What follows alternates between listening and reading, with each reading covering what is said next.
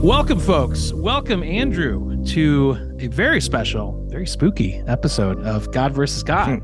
Yes. We are continuing a tradition of holiday-themed exhibition matches that stretches all the way back to roughly 10 months ago. So, yes, picking right up where that left off.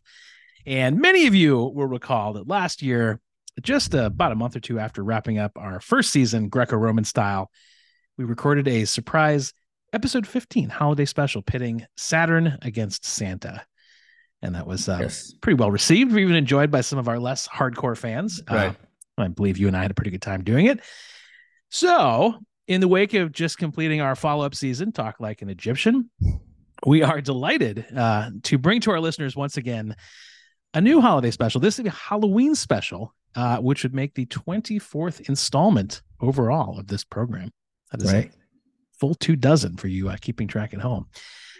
So, holiday, in terms of a holiday in the United States, for those of us outside of the borders, Halloween is very, very popular here in the United States. It remains so. And I'd say for good reason. I mean, people love it. They love that you get to wear what you want. You don't have to buy gifts for others, eat whatever you like. Maybe the greatest gift of all, you don't have to see your extended family. So everybody wins. And there's a comfort, I think, in a routine to it. You know, we've got Halloween features lots of like familiar characters that make annual appearances, witches, Dracula, ghosts, what have you. Now, costume wise, those classic figures, they have to mingle kind of every Halloween with some new entrants that will match the flavor of the preceding year. So this year, I'm sure you're going to get, I don't know, new kind of Barbie and Ken costumes. Yeah, sure. Get Wednesday Addams, maybe sexy Ted Lasso of some kind. But even as those trends are going to come and go, we know those iconic Halloween characters are going to remain. So we thought for this episode, we would pay homage to two of them, put them through our patented God versus God process, and just see who comes out on top and wins. It wouldn't be the golden goat, not the golden ale. I'm guessing the golden pumpkin. Yeah, golden pumpkin. Yeah, let's go with that. Right. Well, unless you have anything to add, Andrew, before we dive in. No, so these are not gods. We acknowledge that. We're straying from the formula in that way. But some of the gods we covered were pretty monstrous in their behavior, so we're just cutting that out and just going straight for the monsters. Yeah, that's true. And there's certainly, I think in both of these cases, we're going to go through some certainly supernatural characteristics that may not rise to godlike level, but they have to be at least in the exhibition season part of the conversation. Right. So without ado, this is the God versus God Halloween special, which will be Werewolves versus Mummies. That's right. That's right. May the best collective Halloween-related entity win. Right. Well, I'm going to start with werewolves. And the term werewolf goes way back. It originates, as we know it, from an Old English term that is pronounced, and I hope I'm getting this right, werewolf. But slightly different spelling. Now, the translation of that term is very nuanced, but I will try to boil it down for you. It is man-wolf. So really lots of layers. Right. There is a term that our old friends, the ancient Greeks, had for a werewolf. That is lycanthrope or lycanthropy. So we're going to hear a bit of that term a little bit later. But in any case, whatever you call them, as most of us are aware, a werewolf is an individual, I believe, typically a man, as far as I know, who is able to shapeshift, voluntarily or not, into a wolf, or in some cases, especially in the movies, like a kind of hybrid man-wolf creature, but very wolf-like. This typically happens, of course, after the individual has been placed under some kind of curse or affliction. That's usually a bite from another werewolf, sometimes a scratch, but some sort of bad thing has happened to result in this lycanthropy. And of course, that transformation happens typically on the night of a full moon. Now, I should point out, almost as a public service, this year, the next full moon is actually on October 28th, which is the Saturday night prior to Halloween, which I don't know how this works over in Massachusetts, but here in Chicago, that's where the adult Halloween shenanigans really happened, is that Saturday night. So this year, for all of us out there, keep a watchful eye out for any kind of casual werewolfery happening. Bring your spray. That's right. There'll be tools to bring, but you'll hear all about them in a minute. Okay. So, of course, once a werewolf becomes a werewolf, they become incredibly dangerous to humans. They have the sharp teeth, the claws that can puncture the human skin. And they don't hold back. They will typically attack anything that moves without any kind of self-control, without restraint. They are impulse-driven. They tend to instinctively lash out with a bite or a swipe before asking questions, if they can even talk, which most people can't. So, right. And they're also less vulnerable to injury because, of course, they heal very quickly. So they're hard to bring them down.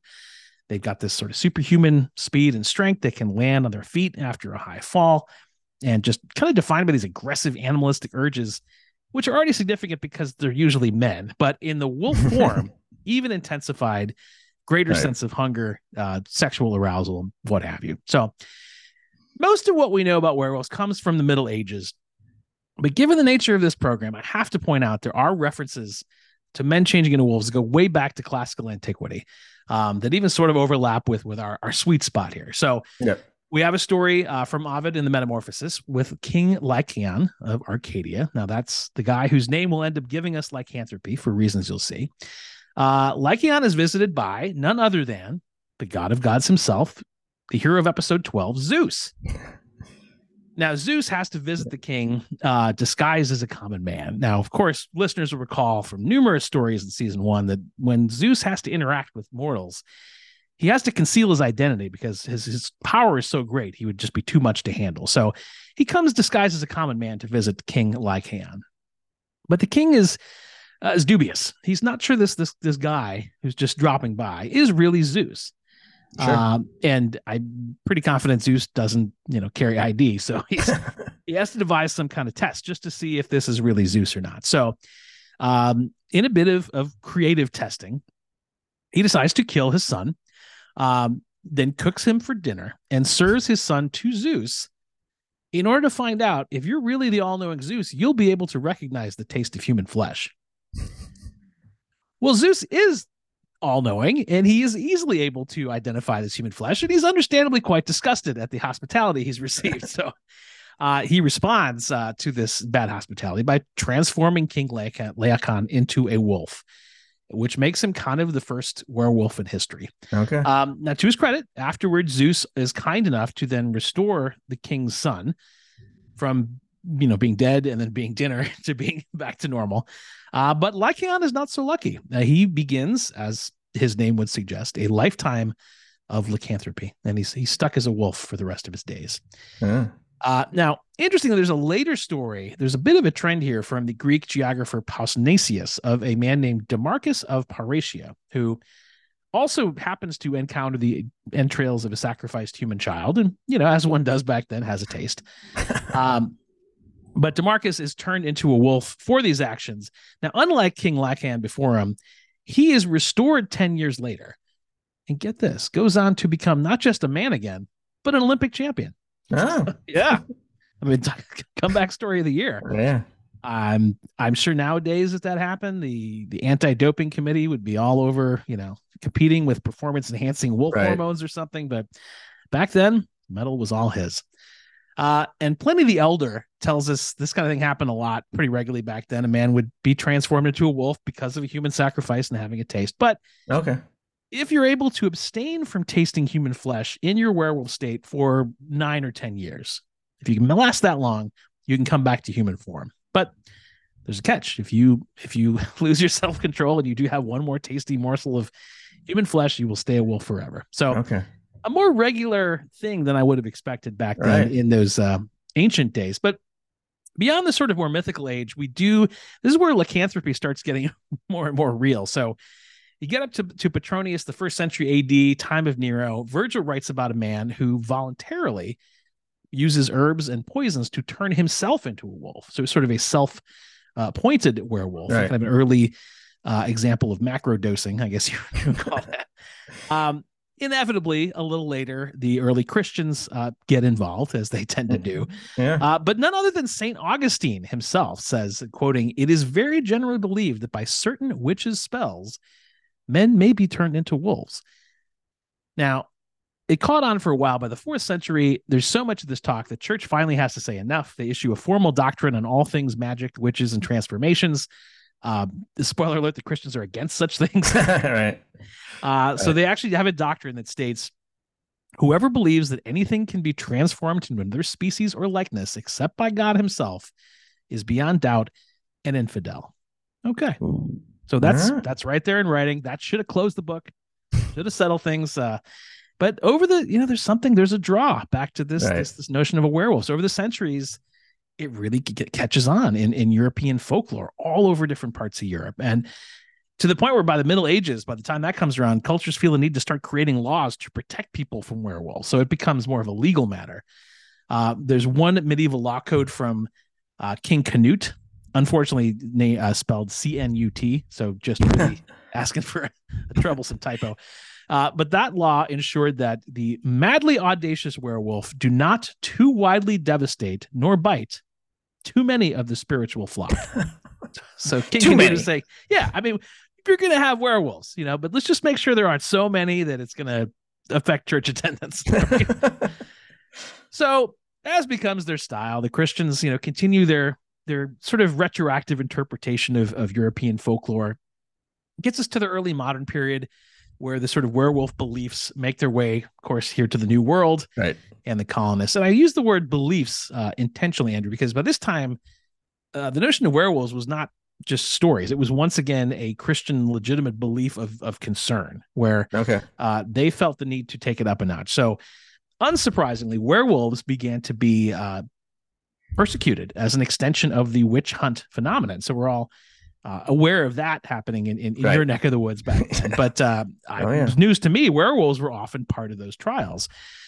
And that happened back in Europe as well. So between the 15th and 18th centuries, a certain fraction of all the witch trials also includes, accusations of lycanthropy. Now, there are adjacent charges within some of those. So to be fair, there are also people being accused of wolf riding and wolf charming. So it's a bit of a broad legal category. So still very much illegal. So if you see a wolf, you do not want to ride it. It's illegal. Definitely don't try to charm it or they will get you for that. So it sounds like legal minutiae, but these trials were a big deal. There were a lot of public interest in them, and the prosecutions of werewolves began to peak in that period. With the case of one Peter Stump, it's S-T-U-M-P-P. Now he was a German farmer and also serial killer, who was accused of witchcraft and cannibalism, and on top of that, werewolfery. Now it's a crazy story that could easily have its own episode, but it was one of the most lurid and famous trials at that time. His own defense at the end for all of his crimes, Mr. Stump ended up saying, and I presume this was under oath, he did it because he had intercourse with a succubus who was sent to him by the devil. Now that excuse, while certainly creative, did not fly. He was he was ultimately executed and ceremonially beheaded, which both ended the trial and, I will observe, led to certain irony to his being named Stump. It was really sort of prophecy there. So a number of these witch trials all over Europe, sordid characters in the headlines, like the Werewolf of Chalon in France. You had Hans the Werewolf in the Baltics. Some cases in the Spanish Netherlands. It was a genre unto itself. Yeah. Now, and we know that our own colonial witch trials in the New World over here had kind of mixed results. They weren't always successful, but turns out the people prosecuting werewolves back in the old country, those guys, they got results. A lot of executions. They got it done. But there were cases where the prosecutors, they could offer clear evidence of murder and even cannibalism, but they could not quite prove beyond a reasonable doubt association with wolves. So you might get a not guilty on the werewolfery, but the other charges, they're still going to stick. Inevitably, it starts to kind of die down. It becomes treated as a mental condition. So it turns up in Diderot's encyclopedia in France, which ultimately attributed reports of lycanthropy to a disorder of the brain. Okay. Except for one case, very late in the era, 1853, northern Spain, a fellow named Manuel Blanco Romasanta was condemned for a number of murders, but claimed to be not guilty because of his condition, his medical condition of lobochome. So he was essentially saying, I plead not guilty by reason of werewolf insanity. Yeah. Did not work. It ended up that he was still charged with the murders of 9 or 10 people. There were 3 or 4 of his victims that were actually killed by actual wolves. He was trying to, claim credit for them. Again, very complicated case. But he was still ultimately found guilty, fined, and then executed. So they get the fine too. That's right. So, there were a few hundred years there, the European legal systems were clearly very busy. But once the trials kind of wound down in the early 18th century, that's when the werewolf starts to kind of assume this more lighthearted mantle of, folklore studies, gothic horror, werewolf fiction, all the predecessors for the kind of horror fantasy genre that we know the figure today. So definitely a complicated history. But back to that folklore a little bit. So there's a lot of variety, it turns out, to how a werewolf presents himself. There's not just one way to be a werewolf, and that can be temporary or permanent, like the ancient Greeks had it, or somewhere in between, 9-10 year window. In some cases, the man becomes the wolf. I think we're kind of used to that. Yeah. In others, the wolf is actually a double who kind of goes and does his werewolf stuff while the man remains intact. There's even a version where the werewolf is actually the man's soul, leaves the body as werewolf. The man is left in a trance. So there's a very spiritual dimension to it. But in any case, there are some commonalities in terms of physical state. So, and one thing that never occurred to me, there are physical traits, even when a werewolf is not in werewolf form. Even when you're a human, according to a lot of these cultures, you have certain physical traits. So there's a tell. There's a number of tells inside and out. So there's like the meeting of the eyebrows at the bridge of the nose. You got the curved fingernails. You got the sort of low set ears, the kind of swinging stride. And people would come up to you if they thought you might be a werewolf, and they would it seems very unfair. They would cut into the flesh of the accused and peek within to see if there's any fur in there. Again, just another example of science. Trying to, in werewolf form, usually in most traditions, the werewolf is indistinguishable from the other wolves, although sometimes they're a little larger. Sometimes they keep their human eyes, so they're a little extra soulful. Occasionally they even have a voice and can talk, but most of the time they can't. Now, once you return back from being a werewolf, that's a rough transition. Turning from a werewolf back to regular man, you come back kind of weak, debilitated, nervous depression. You're in a state. So that transition is tricky. There's also a number of rituals involved when you, in the act of becoming a werewolf, which again will vary by culture. So typically you take off your clothing. Perhaps you put on a belt of wolf skin to get in the mood, I guess. I never quite explained that one. It was typical to urinate in a circle around your clothes, sort of an extra protective security perimeter, I guess. Sometimes you'd rub the body with like a magic salve. You would drink rainwater out of the footprint of a real wolf. In the Swedish tradition, there's a special beer involved, which is nice. Right. In parts of Italy, France, and Germany back in the day, you would sleep outside on a summer night with the full moon on your face, but only if it's Wednesday or Friday. So it's like no weekend lycanthropy, people. We have rules. So you got to time your full moon properly. Right. But I feel like I have to issue a reminder here. As enjoyable as many of these activities sound, going a little au naturel in the moonlight, a little outdoor urination, a little magic beer. Being a werewolf is not fun and games. It is most of the time considered a divine curse. And in a slight contradiction to some of the early Christian churches, there was a period where Christian saints were able to apply this curse and make people into werewolves, which had to go against the letter of the law. Yeah. But again, none other than St. Thomas Aquinas said, all angels, good and bad, have the power of transmutating our bodies, to the point where St. Patrick, the patron saint of my ancestral homeland, was known to have transformed a Welsh king into a wolf. And that's just history. There's no argument. So it's in the I books. did not know that, but yeah. You hear stories about St. Patrick. That one rarely comes up. No. The Welsh are certainly not talking about it. So what do you do when you do encounter a werewolf? What's the remedy? Well, in the case of the Greeks and the Romans, it was just exhaustion. They would just wait for him to tire out. So like it was kind of like a ancient rope-a-dope strategy. The night of the full moon ends, you just keep your distance, you outlast him, and then he eventually turns back.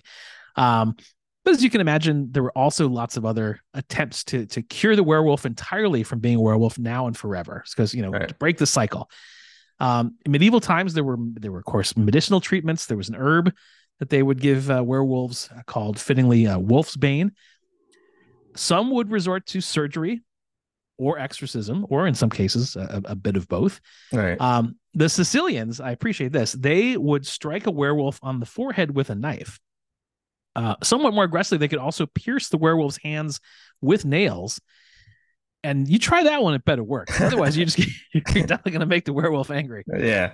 And there's a big range of these. The German lowlands, you could cure a werewolf by simply addressing him 3 times by his Christian name. So, you got to guess. You got to know. You got to know. Like the reverse Candyman. He's like, Andrew, and you snap back. Like, oh man, was I doing it again? Yeah. Yeah. Sorry, you're back. I think my favorite, though, the Danish. They believed that merely scolding a werewolf would kill it. Which again is something typical for what is routinely the happiest country on earth. Just give the fellow a good talking to. That'll do it. We get it. You're extra hairy at the moment. You've been a little violent. We've all just had about enough. So why don't you go ahead and fix that?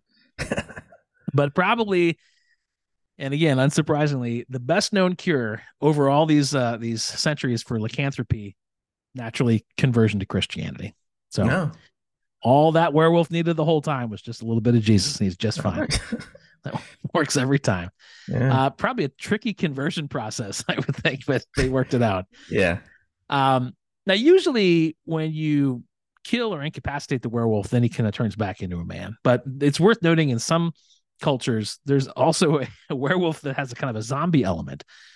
So particularly in wartime, if a werewolf is killed, but the werewolf's corpse is not destroyed, it then comes back as like this revenant undead wolf that prowls the battlefield and drinks the blood of dying soldiers.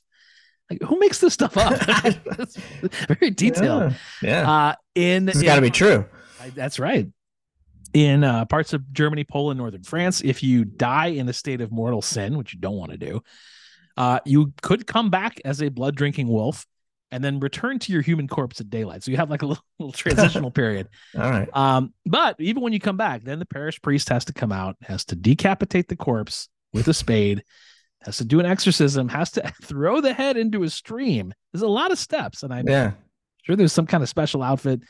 But it ends up being very similar to the disposal of a vampire. So much so that in Eastern Europe, and I didn't know this, their folklore had like this hybrid version that was both vampire and werewolf. Ooh. That had the Serbian name Vulkodlak. So as if either of those isn't scary enough, they combine the two into one spooky being. So, all that said, the version we know in America in kind of the werewolf fiction, much more familiar. And while that werewolf is resistant to most injuries, it is, of course, vulnerable to one thing, and that is typically the silver weapon. Now, the classic silver bullet eventually came around in the 20th century. But there's lots of folklore that established that the werewolf was not they would gather all the silver in town. It was pre-bullet. Silver was still the thing. Yeah.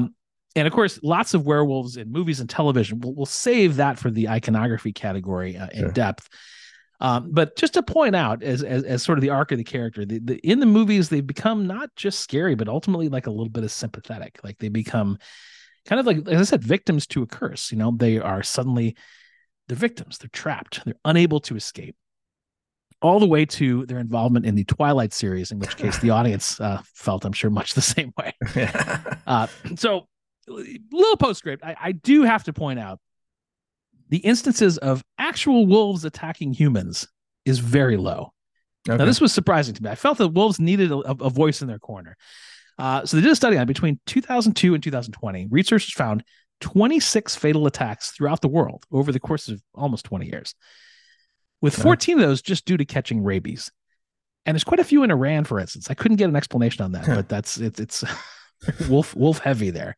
Right. So the risks are above zero, but they're far too low to calculate. So I feel like, again, as a public service message, with all the scary stuff that we know werewolves do, don't take it out on actual wolves. Those guys, they're A-okay. Yeah. And I think that's the key to the question of why we've been interested in wolves all these years. And the werewolf has been kind of a stand-in for that. Because, they are wild, they're majestic, but they represent kind of parts of us that we would prefer to suppress, the sort of the pack mentality, the ferocious niche, the protectivity. And I think they remind us of that kind of primitive existence that many of us sort of miss from time to time. They get to fall asleep under the moonlight. They get to pee in a circle if they want, whatever they want, they can do it. And sometimes you miss that. So the werewolf becomes, I think, this sort of way of reconciling these two parts of ourselves. It's on one side, the wild side that maybe we've lost and miss, and the other more civilized side that sometimes can feel too constrained. So we tell ourselves these stories to try to reconcile those two. So even though he's a familiar and even amusing member of our traditional Halloween cast of characters, clearly the werewolf and the werewolves have a long, dark, often horrific backstory. And they do. Whether you view them in any of their forms as aged cannibals, medieval scientific oddities, famous defendants in witch trials, or alternating corpses and blood-drinking zombie wolves, they offer, I think, something for everyone. So should be an interesting contestant, given all of that backstory. And there you have it. There are your werewolves. Awesome. There's a lot of stuff I did not know, and I think it's going to make for an interesting battle. Yes, it is a long and horrific, but interesting story. Yes. Very good. Well, I will take a sip of my festive Halloween cider here and take a breather, and we will come back with the Mummies. All right. Right after this.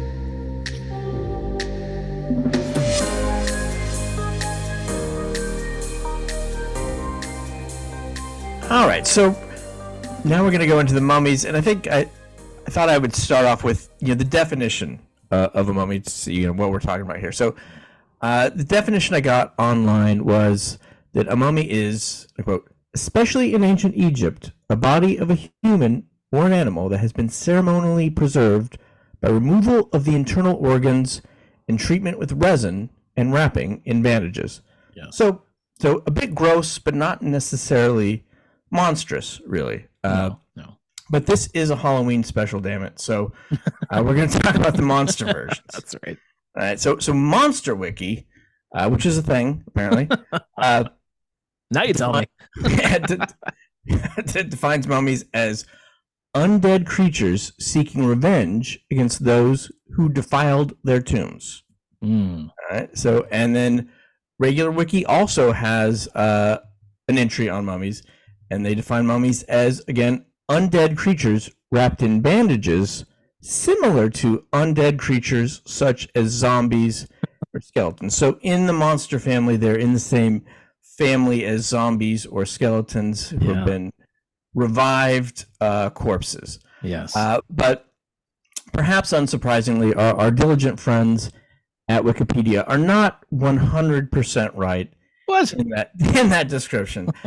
So in that we see at least there are a number of other mummy types around, and we're going to talk about all those different types. That is one that what they describe is probably the prototypical type, but there's a lot of other ones. And just a second on the etymology of mummy, that comes originally from the Persian word mum, meaning wax, and that refers back to that resin. Sure. In the definition, there's part of the preservation process, and that feeds through Arabic into mummia, and then modern French and English mummy. So pretty recognizable, pretty straightforward there.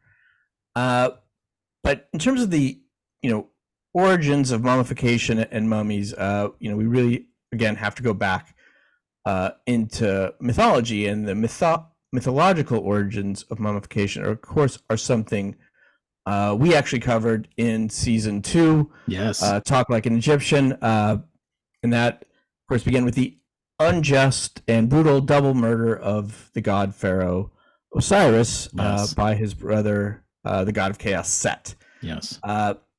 So after Osiris's second murder and then subsequent dismemberment for the sole purpose of preventing him from coming back, he is again reconstructed. Yes. But because of the dismemberment, he needs a new, more structurally supportive outfit than he was wearing before. Right. And hence the mummy look is born, as he is bandaged up just to kind of hold him together. Now, Osiris was a god, of course, so it's hard to say whether he was really could be considered undead or just in something of a diminished state of immortality. But I do think it is a bit of a tell that everyone seemed to agree that, it's probably better, Osiris, if you're not Pharaoh anymore. It's certainly incapacitated by any stretch. And maybe if you just retired down to the underworld, that would be for the best for everybody. Yes, so that's right. So a bit of a tell there, but importantly, for the ancient Egyptians, this did open up the path to an afterlife, at least for the well-heeled Egyptians. That's right. And the process of mummification became an important part of getting that chance to cheat the finality of death. So being mummified was a big part of this. For Egyptians, the soul was split into two parts. You have the Ba and the Ka. So two parts of your soul. Now the Ka, crucially, has to stay with the body, and that is what kind of animates your body, while the Ba is the part that can float around, but it does have to return to the body every night. So if your body happened to be buried in a shallow grave and dug up and devoured by jackals, not uncommon. Which was a common occurrence. Well, right. You know, in that case, your Ba is going to have a hard time finding the body when it comes back. Right. And your Ka is probably not going to be in great shape either. No. So this undead state of the mummified corpse, you know, is important because it has to stay in this state until you can reach the afterlife. So, and again, this undead state is made more explicit, and they had what we call the opening of the mouth ceremony.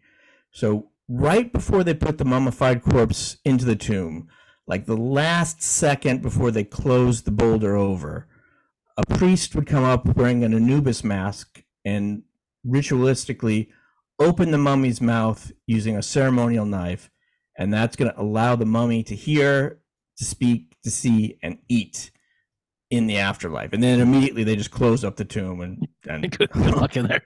Hope for the best. You can't come out, but good luck in there. So for deceased Egyptians, you know, like I said, their body needed to last in this undead state long enough for the soul to reach judgment by that jackal-headed god Anubis, and either be devoured by Ammit or find its way to paradise, which they called the field of reeds. So it's pretty important that the mummy have this sort of undead state at least until the soul can reach its goal. But in addition, you talked about curses. In this case, the mummies are the ones leaving the curses.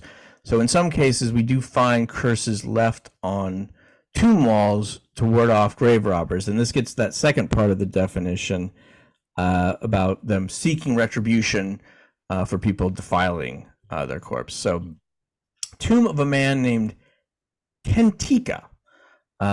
This curse was left on the side of the tomb, and it says, "As for all men who shall enter this my tomb who are impure, there will be judgment. An end shall be made of him. I shall seize his neck like a bird. I shall cast the fear of myself into him." Wow. So pretty direct curse by Kentika that should you mess with my tomb, I'm going to come back and I'm going to get you. No words to mince there. Very, very explicit. Yes. So there's later curse. They weren't always so directly threatening physical violence. Some more magical curses, but this one on a pharaoh tomb wall says, "Cursed be those who disturb the rest of a pharaoh. They that shall break the seal of this tomb shall meet death by a disease that no doctor can diagnose." Oh. So not only will you die, but they won't be able to diagnose the disease. Extra bad. Yeah, which is just that little twist of the knife. So then a modern Egyptologist records this curse from Giza that he encountered on the tomb wall, and it says, "All people who enter this tomb who will make evil against this tomb and destroy it. May the crocodile be against him in water, and snakes against him on land. May the hippopotamus be against him in water, and the scorpion on land." So in this case, they're outsourcing the vengeance to those animals, but they are suggesting that they have that power. So, although I suggest that those animals are going to be kind of against you, whether you have the curse or not. Yes, yeah. Those animals do kind of take a bit of a thrash you first, and yes, and find out about your tomb robbery later. Exactly. True. So, just in case you were thinking about robbing a tomb, I'm going to sting you.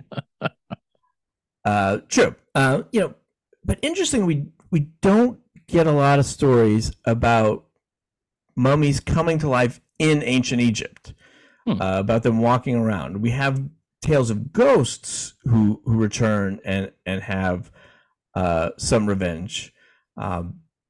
There's one surviving tale of a restless ghost in ancient Egypt, where the priest of Amun has to build a new coffin and bury it to appease this restless spirit whose tomb was destroyed. So their tomb is destroyed, but it's their spirit that's walking around, not the body.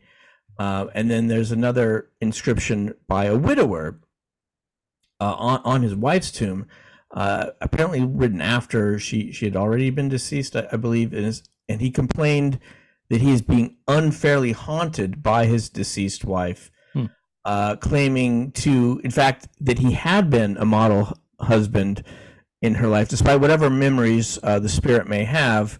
He always put his toilet seat down. He did his share of the dishes. He swears. Not fair. It seems like a little dirty pool there to get the last word, but yes. All right. Yeah, that a little bit. Yeah. So while I didn't find these corporeal mummies wandering around wreaking havoc, but I think in some ways that did stand to reason, because having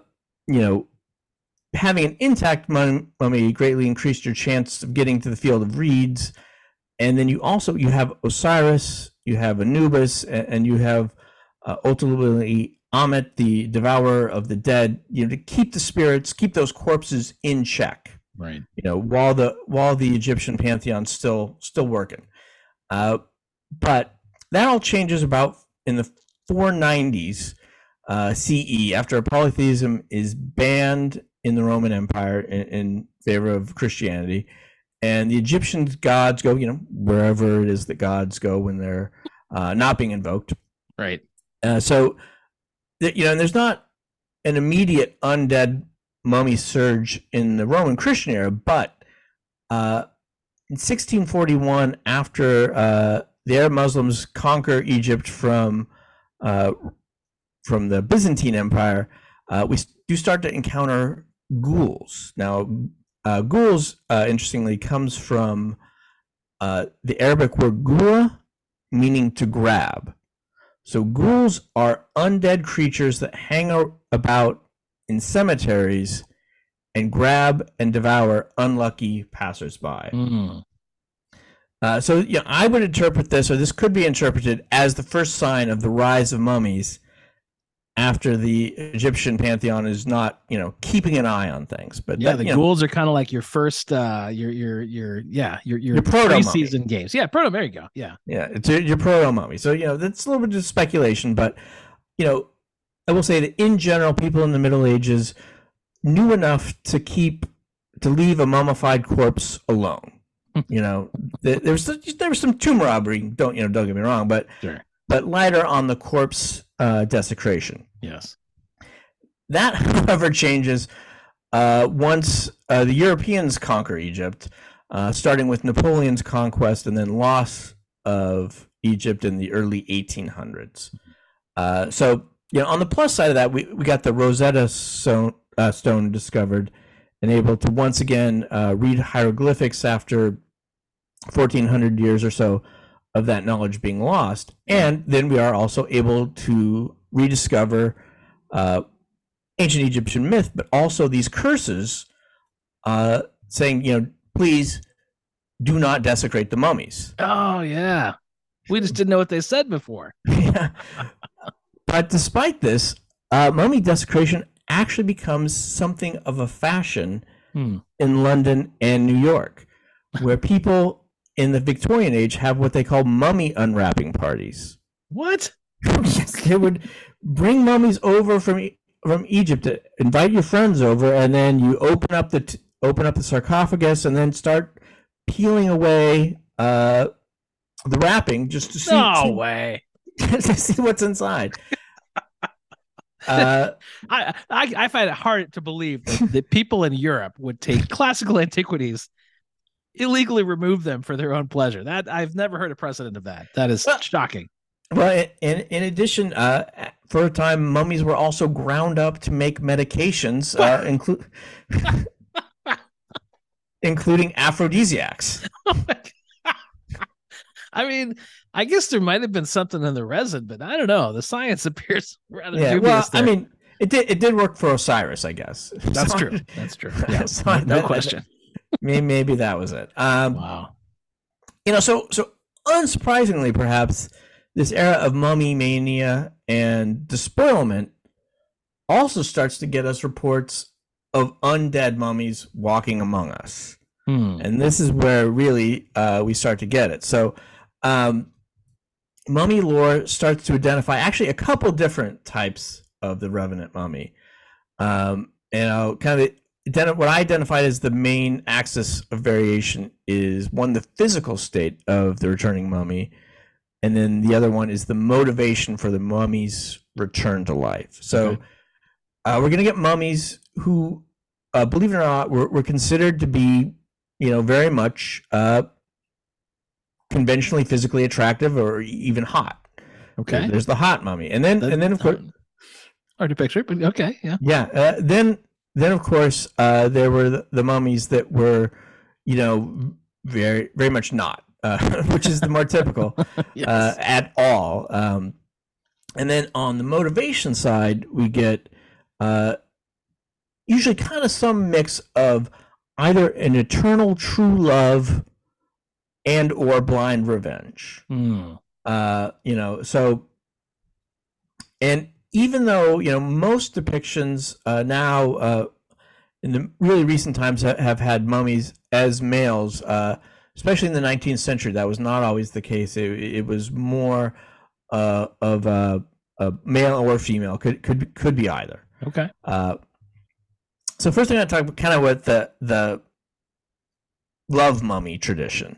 Mummies who are brought back to reclaim a lost love or avenge their lost love. So, and those again can be either male or female. However, these are the ones that tend to be in better physical condition, playing harder, which is fortunate because that's probably going to give you a little bit better chance. Yes. At reclaiming that lost love. So the revenge mummy, on the other hand, is awoken from eternity, perhaps dragged out of paradise, the field of reeds, and they're not happy about it. And those do tend to be male mummies for the most part. So we start to get these reports in 1827, 1840. There's stories written about them. But one of the early ones that I thought was interesting was in the canon of mummy lore, was written by Louisa May Alcott, who you may remember as more famously as the author of Little Women. Yes. But she had an early mummy adjacent tale that leaned more into the curse than a reanimated corpse side, but there was a mummy involved. Another famous author who really added to mummy lore was Bram Stoker, who again, more famous for writing about vampires. Yes. But he also wrote about mummies in a book called The Jewel of the Seven Stars. In that story, a mummy of an Egyptian sorceress is discovered by two English Egyptologists, and they, of course, just take everything out, but immediately strange, bad things start to happen to them. So at first, the mummy and the tomb objects are stolen from our Egyptologists, who are, of course, the rightful thieves. Right. But the second thieves end up dead and are rediscovered by the Egyptologists. But just after the Egyptologists recover the artifacts, they go into a 3-day trance, and the lead archaeologist's wife goes into labor, is pregnant, obviously, and she dies in labor. Uh-huh. And then the story fast forward 16 years. We don't really, somehow they get out of Egypt. We don't really know. But the lead Egyptologist has apparently been trying actually to revive the mummy in a secret chamber in his basement for the last 16 years. Wow. And this is only discovered after he goes into a coma for a few days and then wakes up with a new vision of how to bring the dead sorceress back to life. And it's a complicated method that he has, but it involves freeing her spirit from a cat mummy where he's determined that her spirit has been trapped, and putting it into her own mummy, using his 16-year-old daughter as the medium. And this works, despite the Egyptologist being completely wrong about the cat mummy having anything to do with this. You win some, you lose some. That's science. Yeah, but his daughter was actually possessed by the sorceress, and the mummy is brought back with the unfortunate side effect that she kills everyone involved in this except for the narrator who's relating this story to us, and then escapes into the English night. So, never to be seen again. Then we have the Unseen Man story. We get a love mummy there. And in that one, a French Egyptologist is drawn by his dreams to explore the ancient city of Thebes. So I'll give you the story synopsis on that one. So once he's there, he discovers the previously unviolated tomb of Queen Amunhut. Throughout the tomb's halls and chambers, he encounters reanimated mummies which stalk him, intent on killing him. When the mummies succeed in capturing him and dragging him before the queen, they prepare him for sacrifice. We readers learn that his aptitude for Egyptology and ancient languages are due to him being a reincarnation of Amunhet's lover, and he is being called to account for misdeeds against the queen in his previous life. And it ends with the literary question, can love save the Frenchman from death? So he's got to plead his case that whatever he did 3,000 years ago is not, there's some sort of statute of limitations on that. Yeah, you'd hope it would expire by then, but maybe not if you're a Frenchman, I guess. Yeah. So then another famous vampire writer, much later, contributes to the love mummy idea. And this is Anne Rice, who has a story called The Mummy Ramses the Damned.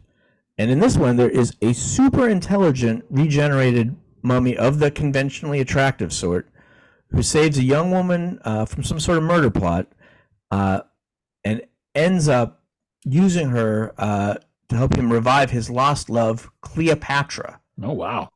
But unfortunately, because Cleopatra has been fed the potion after 2,000 years after her death, there's been some brain rot. Oh, and so it doesn't work quite as planned, and she comes back as a homicidal maniac bent on revenge against Ramses because she blames him for not saving Mark Antony back in the day. That's what you get for messing with the past, man.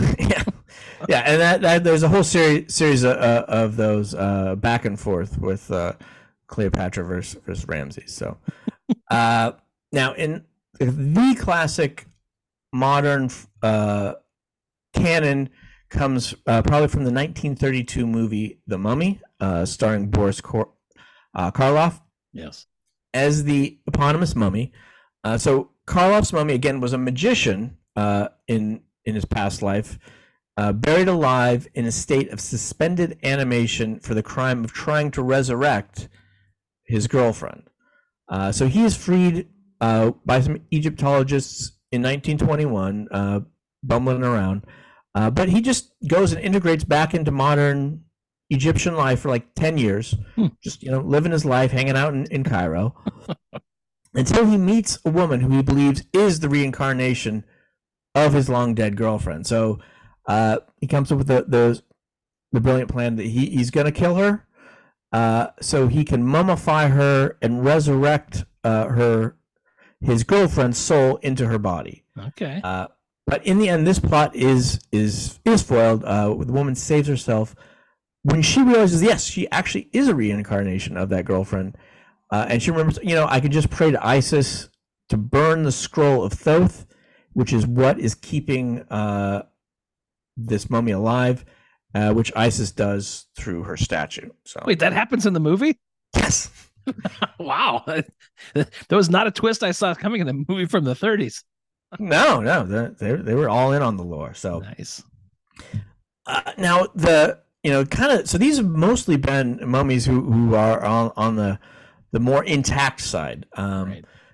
Arthur Conan Doyle, author of the Sherlock Holmes series, of course, is also one of the first and most influential writers on kind of the revenge mummy. In this case, his was a dangerous, mindless version of the mummy. And that was told in the story lot number 249. And in there, the mummy is a mute tool of an unscrupulous Egyptologist who has been brought back to life to serve as a hench mummy for the Egyptologist. Who knew Egyptologists had so much of a dark side? They really do. They must be stopped. It's really what I've come to in this. So then we have Harry Houdini wrote a first-person account of one of his mummy encounters, and in that case, it was, appropriately enough, a narrow escape from the clutches of an army of mummies led by a mummy pharaoh in an underground cavern. But probably no work did more to cement the popular image of mummies as being fully wrapped and less than articulate as the Mummy series starring Lon Chaney as the mummy Karis. These were in the 1940s, and Karis was a mummy who had his tongue cut out as part of his original death sentence, where he has been both killed and then reanimated as the guard of his beloved princess's tomb for 3,000 years. And then when, again, our Egyptologists come in to find her tomb, Karis is employed by some Egyptian priests who are just hanging around to exact revenge on these Egyptologists. But later installments of these movies, Karis has been brought back, and he goes on a rampage, first in Massachusetts and then later Louisiana, continuing his anti-Egyptologist murder spree, at his own deliberate, groaning, mute pace. So further proof that if there's one place that's not fit for a bunch of scientists, it's Massachusetts. that is.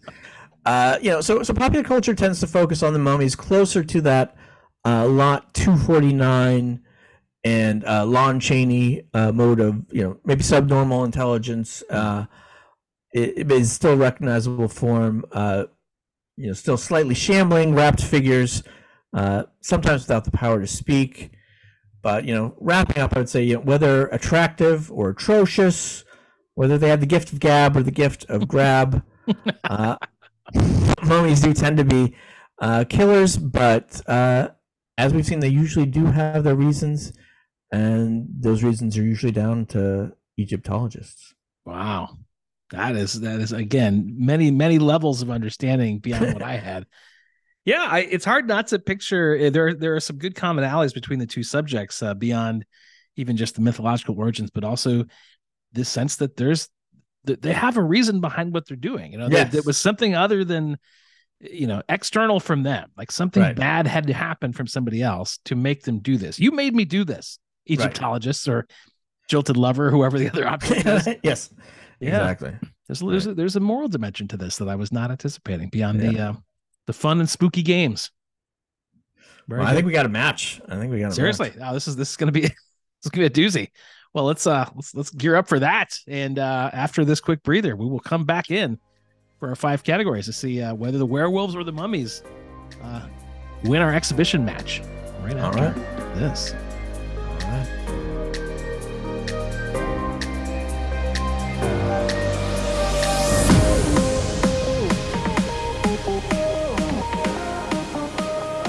All right, we are back for our category rounds. And We have 5 categories. We're going to face off here, and as always, we will start with Immortal Combat, which is once again, the schoolyard decision of who would win.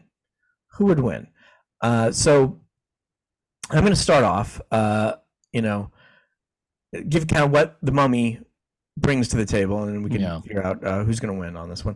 So again, I think the problems with mummies here for this category is there's a big range of both powers and intelligence. So I think we kind of have to go with kind of the median. Not the most powerful. On one side we have the Mummy Imhotep in the 1999 hit film The Mummy. And he had the ability to summon an army of scarab beetles and a sandstorm. Sure. And he had his own kind of mummy minion army, which they sometimes do. And then on the other side, we've got the Mummy in Conan Doyle's Lot 249 Mummy, who was kept by his master in a coffin and only mindlessly carried out the murders. So, even though in that case, I believe he did have some sort of super strength and some sort of invulnerability. But, possession seems to be a fairly common mummy ability. The ability to hypnotize people, especially in their dreams, to do what they want. Saw that in Stoker's mummy.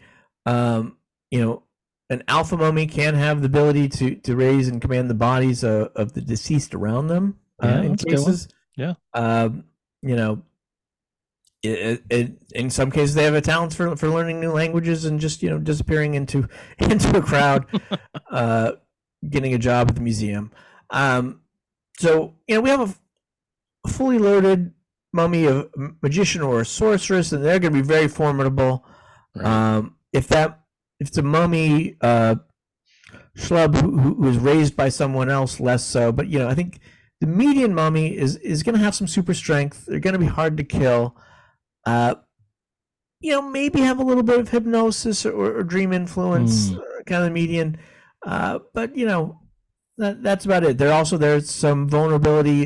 We saw that sometimes their power to be reanimated is tied to a certain other object, and if you can figure out what that object is, and destroy it, you can actually destroy the mummy. Which you would assume word is out on that, as a sort of Wolfman opponent would have read up on the literature before this fight. Yeah. That's interesting. Well, just as there's a wide range of kind of levels of ability in mummies, somewhat conversely, there's a wide range of traditions for the werewolf, but when in werewolf state, they actually are relatively consistent. Okay. So they seem to be, with a little bit happening on the margins, but once they're, they get there in different ways, they're there for different reasons and different durations. But once they're there, they have the teeth and they have the claws and the sort of superhuman strength, and they have the willingness to fight, which we've talked about many times as an important factor in this category, especially if they're threatened or hungry, which for a werewolf is virtually all the time. The reason I bring up the review of literature is clearly at this point, the word is out that if a werewolf is your opponent, you have a silver bullet, you'll be fine. Right. But even lacking that, if you hit one on the head with a knife, say his real name 3 times, give him a good Danish scolding, you might be able to win that fight. And if you do that, you're left with sort of a tired, depressed man who is very easy pickings for a fight. Right. So there are techniques available, but when in that werewolf state, they are pretty fierce creatures. So it's tricky. I guess I come back to the mummy might have an advantage because of those sort of supernatural, almost possession type faculties, where I feel like a werewolf, because of its vulnerability, would be especially vulnerable to that. Physically, they're very strong, but I feel like they're in a bit of a state, right? They're not at their best. Right. That could be a really good counter weapon. On the other hand, though, you did mention, I think most of these mummies are fairly, they move around in a fairly kind of slow, shambly kind of way, right? Yes. Yeah. There's not any, they're very deliberate movements in all the. So you don't have like literature. A fast mummy. No. But deliberate. No. And the reason I bring that up is because clearly in a lot of successful defeating of the werewolf, you just wait them out. Right. And mummies, if nothing else, have proven to be very patient. Given the time horizons of those stories, they have the time. They're going to play the long game. But to do that, you really have to kind of evade, and with those slow, deliberate motions, maybe not. It's a very close one. Yeah, it's interesting. I think if the environment, if the mummy has full access to its tomb goods, it's going to have some silver with it.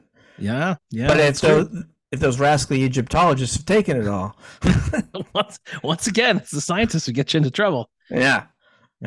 Who knew? Well, I think I will give.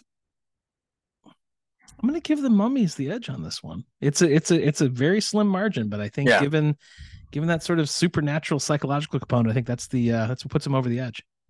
Yeah, I think I'll join you in that one. I think it is close. It could kind of go a couple different ways, but I think more cases, the mummy's going to probably be able to get them. So all right, and that brings us to curriculum deity.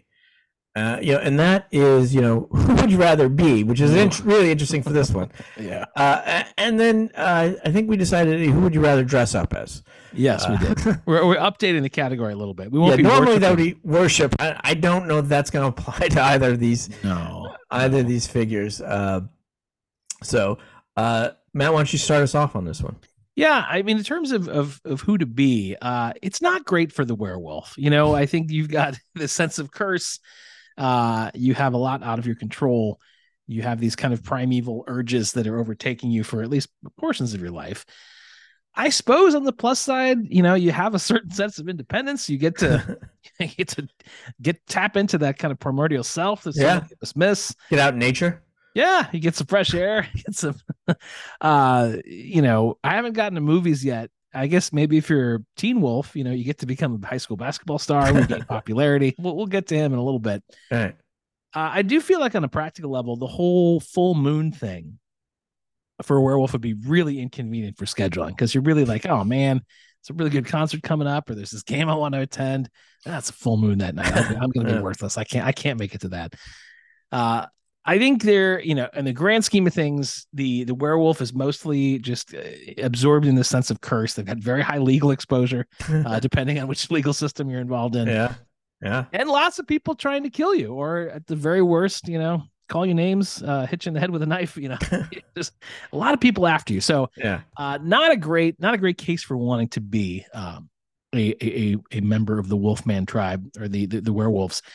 In terms of dressing up, and again, we're going to the practical level here. The head and the fur sound pretty hot, and I get a little warm at a Halloween party. So unless it's a nice brisk evening, that could be tricky. I would need a mask to do it that would allow for easily eating and drinking. Because if I'm going to take on this costume and I'm going to go full method. So I need to account for that voracious appetite. There's going to be a lot to eat, a lot to drink. So it's kind of a practical level there. I do have to point out, and maybe this is a bit of a tangent, but I was kind of dipping back into our holiday special with Saturn and Saturnalia. I feel like our one of our joint complaints was that we kind of realized the Puritans, took Saturnalia, which had a lot of quirk and a lot of interesting stuff, and just sanitized it, made it uninteresting, took out all the fun parts, and left us with a much lamer end result. And I feel there could be a similar thread here with Halloween. I feel like if you're going to wear the werewolf costume, chances are you're going to do a little roar, you'll flash your fangs, go about your business. Yeah, sure. But to all of our younger listeners who are considering a werewolf costume, I would remind you that trick or treat is not just a traditional slogan. It is an explicit threat. So, I mean, a lot of kids, I think, forget this, but it is. If you do not provide a treat, it is my cultural duty to play a trick on you. Right. Now, if you are dressed as a werewolf, that gives you license to do any manner of misdeeds against the home of somebody who might, deprive you of that treat. So based on what we've learned in this episode, that can be anything from, the swipe of the claw to the face to eating their children, depending on how you interpret the costume. So I guess that's, I would be a little constrained by the costume, but for the youth who would really be taking this seriously and taking on this character, I say, go for it. It's time to give Halloween some teeth, raise the stakes, get out there.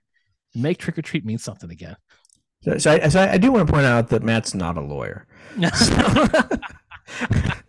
Very much not.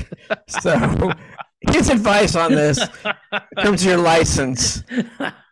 You may want to consult an actual lawyer before. I think the advice of a novelty podcast co-host is right up there with a werewolf defense in a court of law. We're not going to carry a lot of weight. All right. So, all right. Interesting. So, I would say first on the downside of being a mummy, you can't really get around this. Is that first you have to be dead. That's true. Yeah, that's true. You have to have died. That comes first. Now, to be fair, odds are pretty high that eventually that is going to happen to us. Yes, very. If the past is any indication, so I guess that's some sort of mitigation. Then for most of the mummies that we've learned about, they're in a state for thousands of years in that state of death.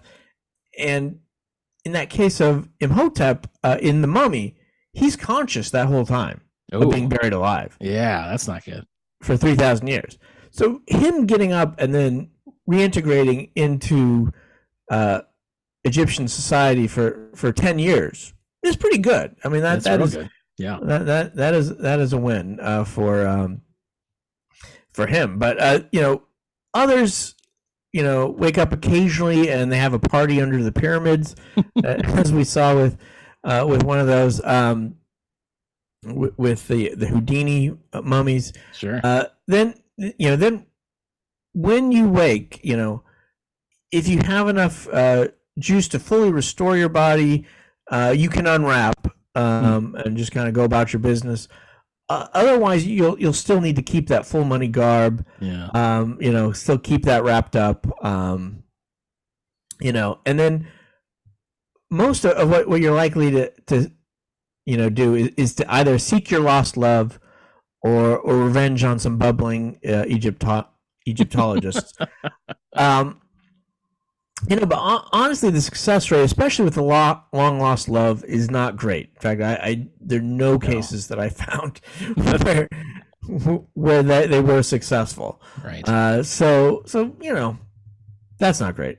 And then again, as we said, normally we'd be asking who to worship, but in this case, who would you rather dress up for Halloween? I think both of these monsters are pretty recognizable. Especially if you're going to go all out, in the most elaborate version, it could be a tad uncomfortable again being wrapped from head to toe. You got to make sure you have your own opening of the mouth thing so you can breathe while you're doing that.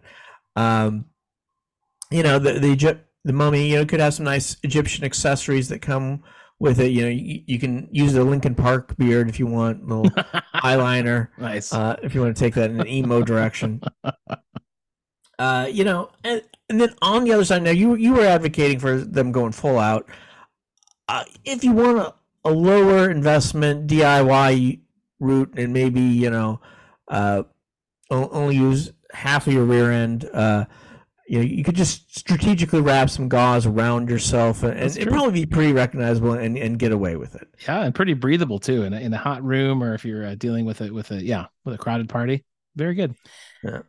Well, I don't know. The notion of a mummy being both dead and also potentially conscious during thousands of years of captivity, compared to that, the life of a werewolf seems like kind of a holiday. Yeah. And I'm reminded in hearing your account that some of the werewolves in later kind of literature are the rest of their lives are actually pretty good. I mean, they're kind of dapper. They're often high society, and they have this sort of affliction, sure. But for, let's call it, 28, 29 days of the month, I think it's pretty good compared to lying in a sarcophagus for thousands of years. That's not half bad. Right. I think all told, I'm going to have to. I'll give my vote to the werewolves on this one. Yeah, no, I agree with you on that. I think the idea of being buried alive for 3,000 years is a deal breaker. It's a bit of a deal breaker. So, it's no wonder that they get up and they're upset. Yeah, and if there was even one or two cases of lost love actually being successful in that scenario, that's one thing. But if they're bat no for everything, then no thanks. It's not going well. No. So all right. All right, so that moves us on to our third category, which is good God, where we decide, who is, well, not God, but a good monster, I guess. Good monster in this case. And I think they both have kind of an interesting case to make.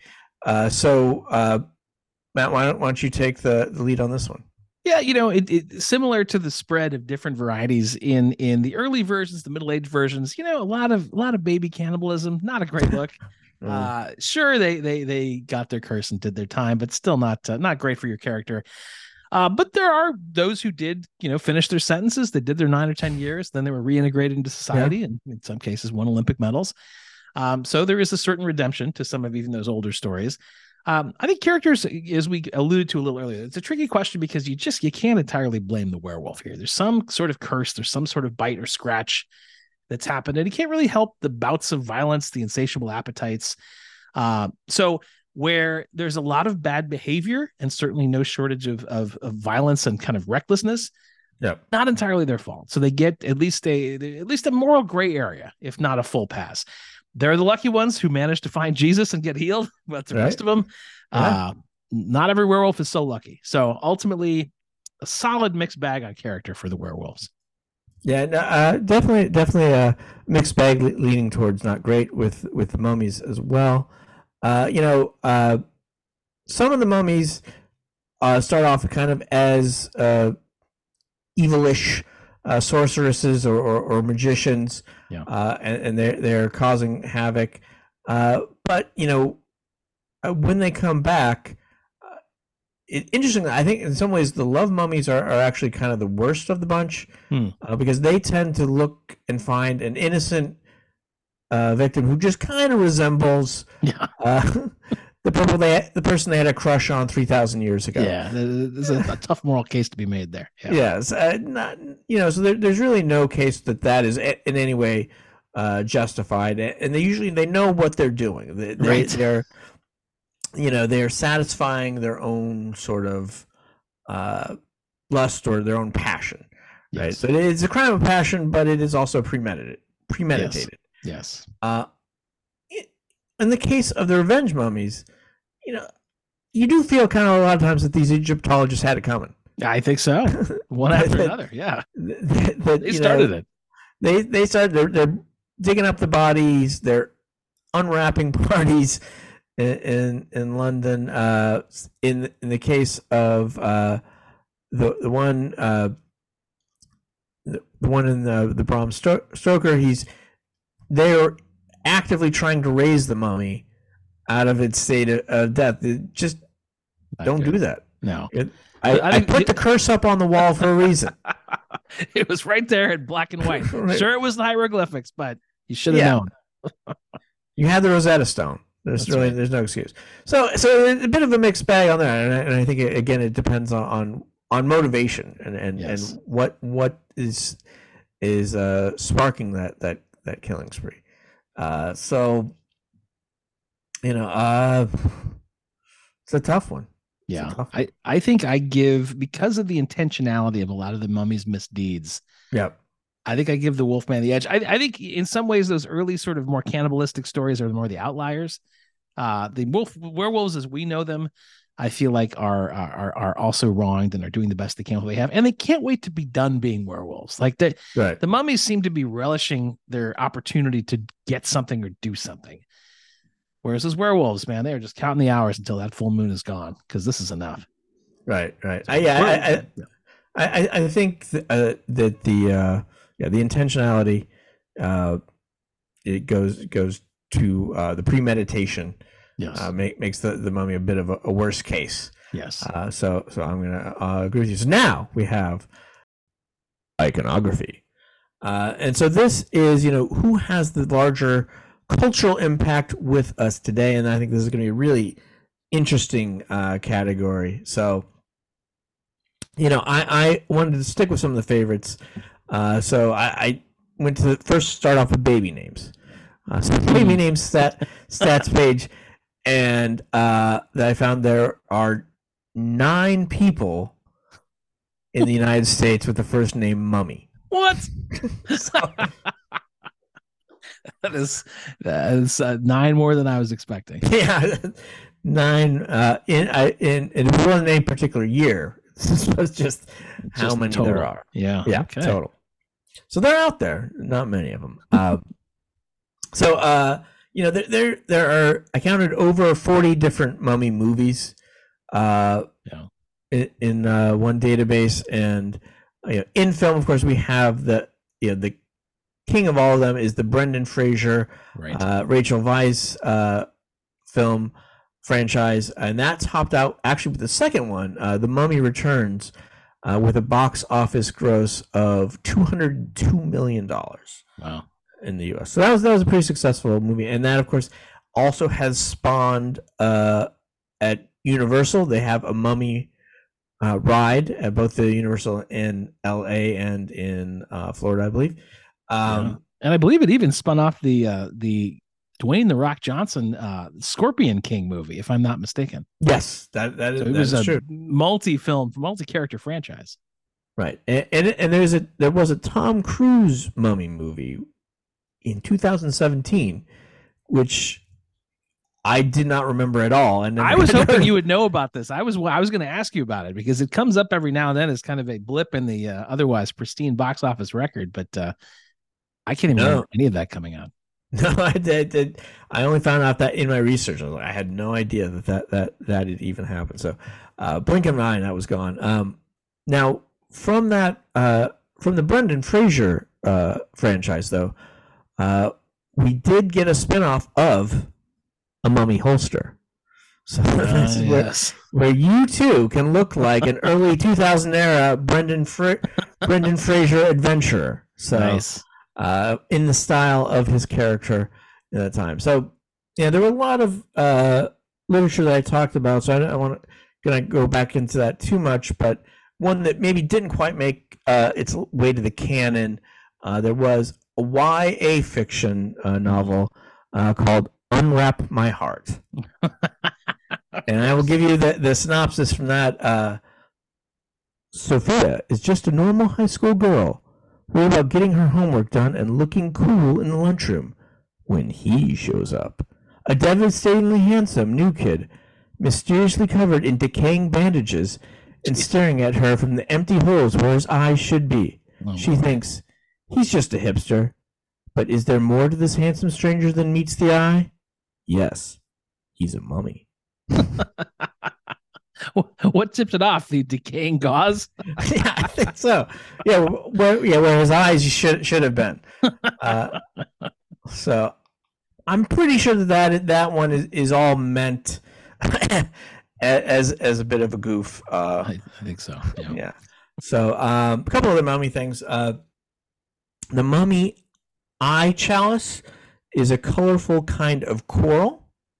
Okay. The mummy spider is a criminal entity linked to the development of malware against your computers. Okay. So mummy spider.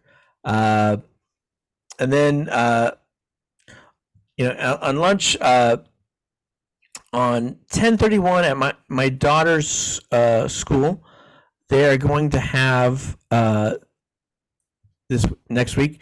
They're going to have beef frank mummy dogs will be served at 10:31 a.m. No, on October 31st. Yeah. Leave it to me to be mostly disturbed by the timing of the meal. It seems very early. Very early. All right, I'll go. I need it. Don't get me wrong. Exactly. So clearly, the cultural impact is left far and wide with this legacy. Yeah. So I got a couple more. Nike has a pair of sneakers known as the Mummies, which have appearance of being wrapped. They're on sale. So Pop Sugar listed a website called Pop Sugar listed the Mummy as its 12th most popular classic Halloween costume. And then I also found many exterior Halloween Mummy decorations. And they range all the way from hanging upside down mummy corpse to inflatable mummies with LED lights. Okay, high tech.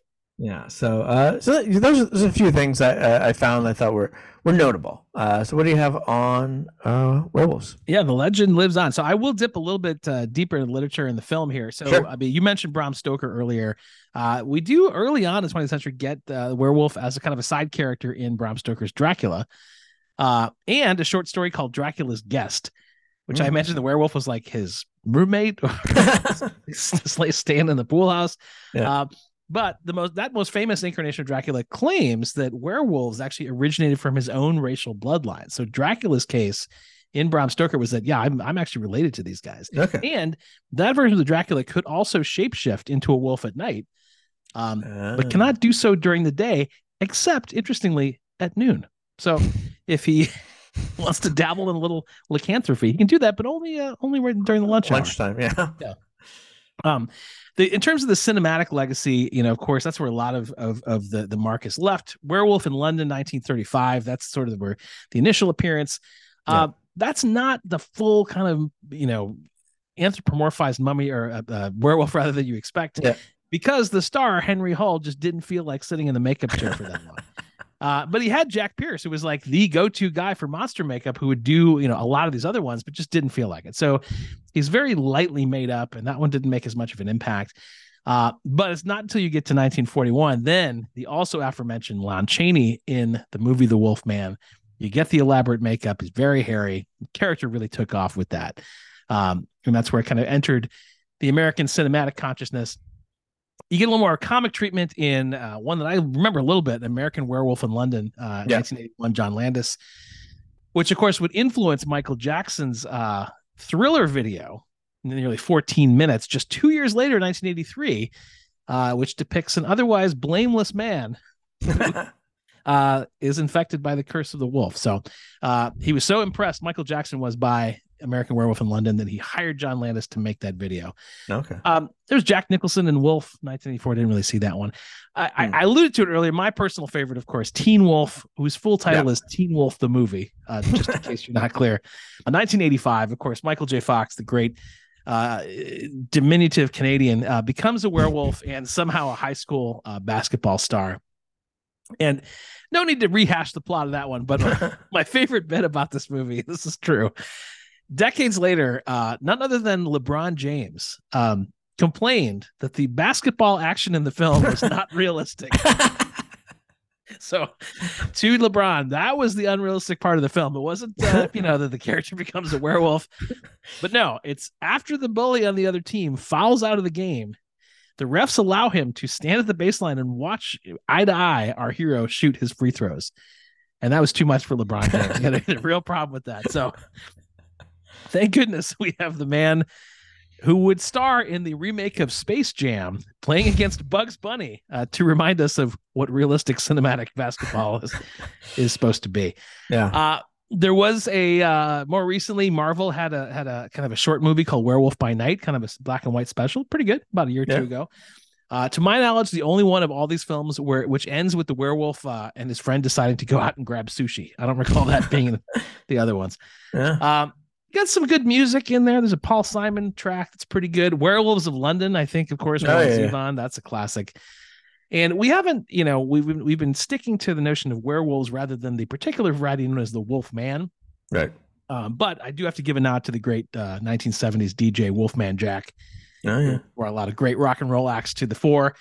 A darker piece of the legacy, Werewolf, which is the German pronunciation, was the code name for one of Hitler's headquarters, which is located in now Ukraine.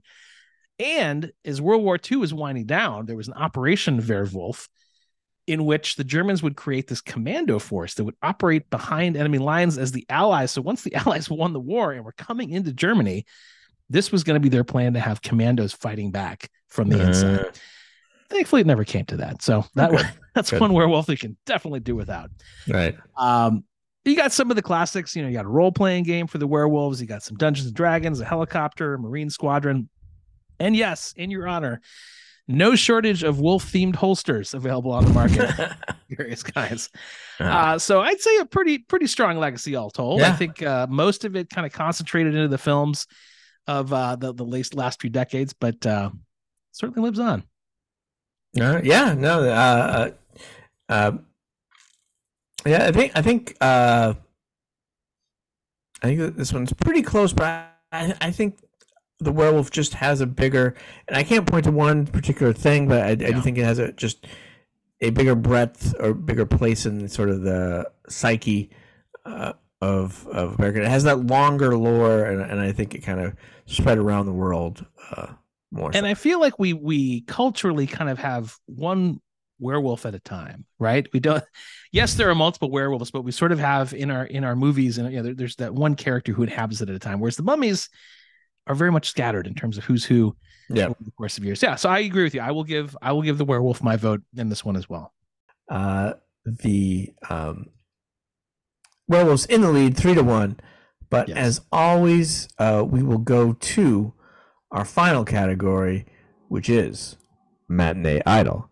And who would make the better film or limited series? So this is an interesting one because there are a lot more mummy films than there were, say, Aristeas or Apollo films or Bastet films. So we were really having to use our own imaginations. Here, what I did is I tried to synthesize and expand upon what is already kind of a mature genre of the mummy movie. So, to make the ultimate mummy movie, I think really it has to be something we haven't seen that much in any of them, is from the perspective of the deceased embalmed person who's experiencing reanimation.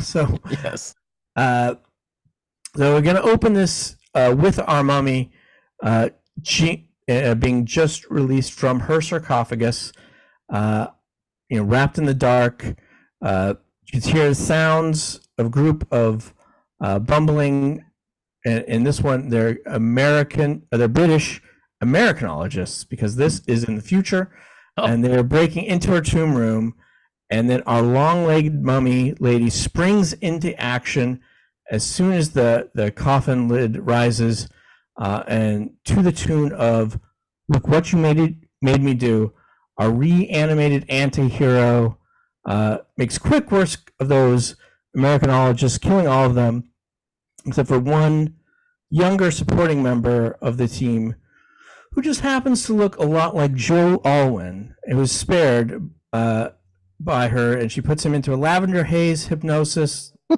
to serve the mummy, because yes, it's 1,000 years in the future, and the Americanologists from the new British Empire have come along to dig up the tomb of America's queen of pop music, Taylor Swift. My goodness, it was only a matter of time. So she raises her tongueless hench mummy, Harry Styles, along with her, who somehow has the ability to sing but not speak.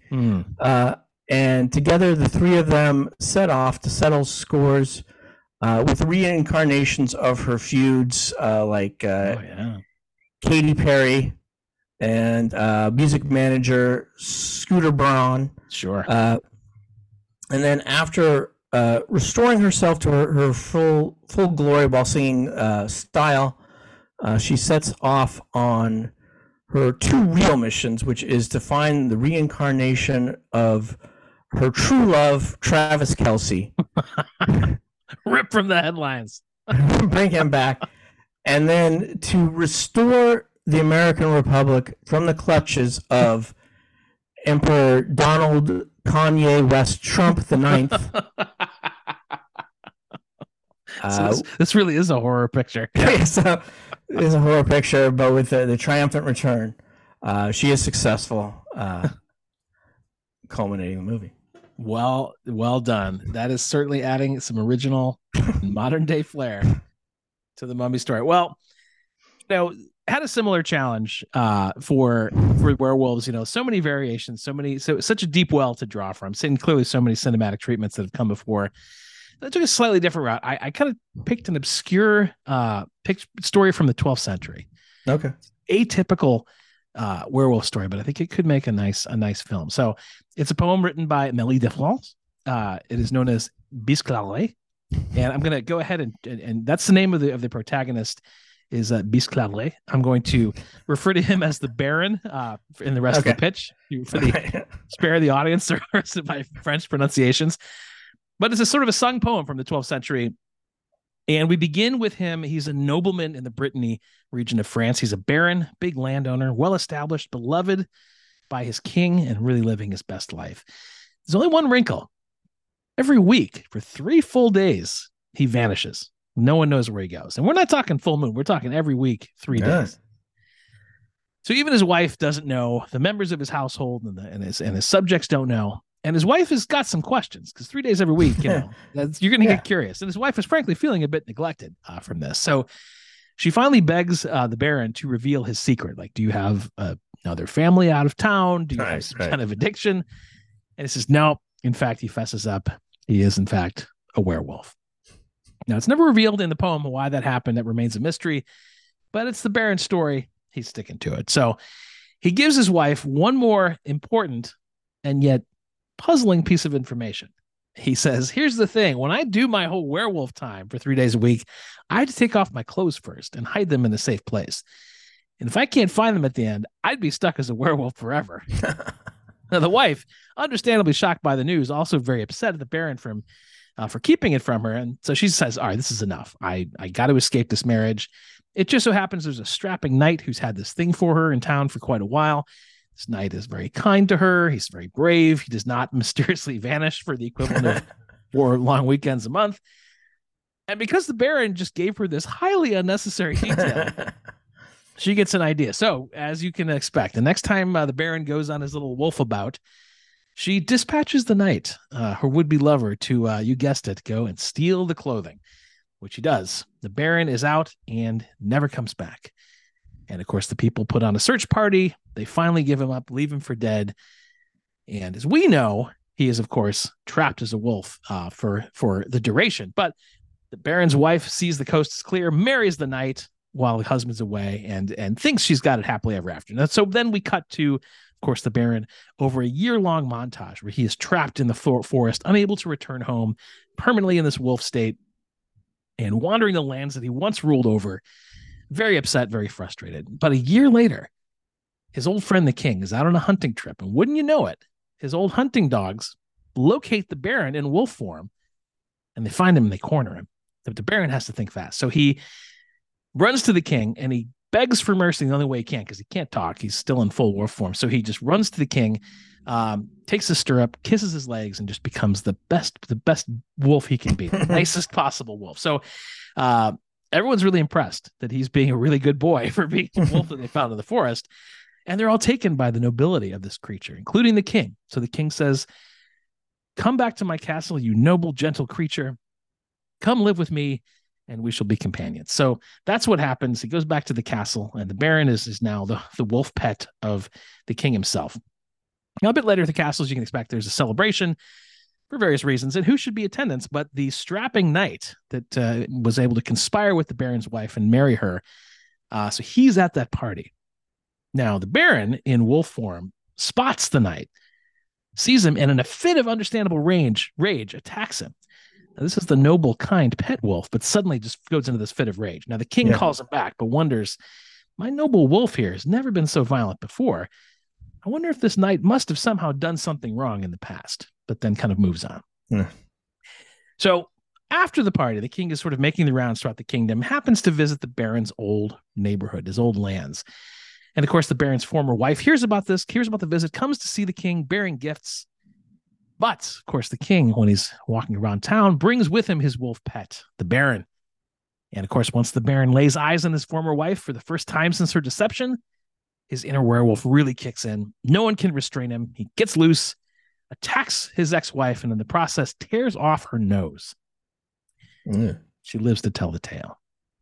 Now, after the attack, there's a local wise man. So picture kind of a 12th century detective, sort of a Middle Ages kind of Columbo figure, who finally puts it all together. He's like, wait a second, the wolf had never attacked anybody. Now suddenly he's attacked the knight and then the knight's wife. Something's going on here. King agrees. So he has the wife locked up and interrogated. There's a bit of torture because it is still the 12th century. And she confesses everything, tells the whole werewolf stories. Everybody now knows that the king's dear pet is in fact a permanently wolfified baron. She even, under duress, gives up the outfit that she once stole from her husband to get him into this mess. So the king has his men put the clothing in front of the wolf baron, and he just kind of puts his head down and shakes his, no, can't do it. So the wise man, the Columbo, kind of says, hey, tell you what, bring the wolf and the clothing into the bedchamber, give him a little privacy. This is, we'll recall, the change back from wolf to man is very traumatic. You know, it's a tough transition. Give the man a little room. So he goes in there, does it, comes back out. He's the baron again in human form. Now the king is thrilled to see his old friend, embraces him, gives him back all of his lands, and in punishment, of course, exiles both the former wife and her knight husband, never to be seen again. So the baron's life is restored in the end of the film. The wife and the husband do not live as happily ever for generations afterward, because for generations, all of their female progeny are born without noses. So as a film, clearly it has it all. I don't know about that. You've got a powerful man who's brought down. You've got obviously a decent dose of lycanthropy. You've got an adulterous plot, violent attacks, and even a little good kind of detective work from 12th century Columbo. Certainly an unexpected twist on the familiar werewolf tale. And the one, I think, to generate enough empathy appropriately for our protagonist. So, and his only real crime was not properly securing his clothing while undertaking a typical 3-day naked getaway. So go and see the film Baron It All, or subtitle The Nose Always Knows. See it this Halloween in a joint production of the Horror Channel and National Geographic. And I had to say, in terms of casting, clearly yours is really is intuitively cast. I was looking for somebody who's a naturally hairy guy, who's not afraid to, disrobe, have a good hairy chest, expressive eyes, have his ups and downs, remain oddly popular in Europe no matter what he does. So David Hasselhoff is my star of Baron It All. And there you have it. All right. Interesting. So, very different directions on those. Yes, which is what we love about the program. We span 2,000 years of history. Yes. You're going 1,000 years back. I'm going 1,000 years forward. The power of cinema. I'm going to give it to Taylor. I feel like captures the zeitgeist at the moment. I think I will join you in that. I think that is that would certainly pack theaters in much the same way that she's doing this very weekend. Yes, this very weekend. So you did good. Same vote for me. All right. So, but 3-2, Werewolves take it. So Werewolves are victorious. Well, since it's an exhibition match, they don't formally join the Pantheon, so they are still sort of in the, maybe on the bench, but to get a closer seat to the action, as do. And who won the first one? Santa, right? Yeah. So Santa and the Werewolves are now right there on the bench. Excellent. Well, that's where we'll send the golden pumpkin straight to the werewolf headquarters. Before we drop, quick announcement, Andrew. As we have talked about, I am. This will be my final episode of this program. I am sadly. Thank you. Very, very bittersweet. I have some exciting things ahead that will come to shape pretty quickly. But I will officially turn the full reins over to you for the future of the program. So I suspect our audience will hear from you at some point about what form that may take. Right. That's right. Yeah. So I'm working on that now, working out the details. There may be some changes. Obviously there'll be some big changes with Matt not being there, but I think soldiering on to try and save the world. As it should be. Which is not getting any better. So one Pantheon on time. Yeah, so we're definitely taking one step forward, 2 steps back. But yes, keep trying. So this has been a great show, and enjoyed the whole series, the 24, so we'll be in touch, of course. But yes, we've made it this long for 30 plus years. I can't imagine that will change. Yeah. Well, thank you, and it's been a great experience and quite enjoyable and enriching. And for all of the audience who has stuck with us, thank you for enjoying the program as well, and for all of your kind words over the last couple of years. Really appreciate it all. We'll leave it there. Well, thanks to Andy Snow, as always, for the theme music. Thank you for liking and subscribing. And between now and whatever stirs up next, please tell your friends and catch up on these 36 hours of high quality programming at this point. All right. Well, thank you, folks. Bye, everybody.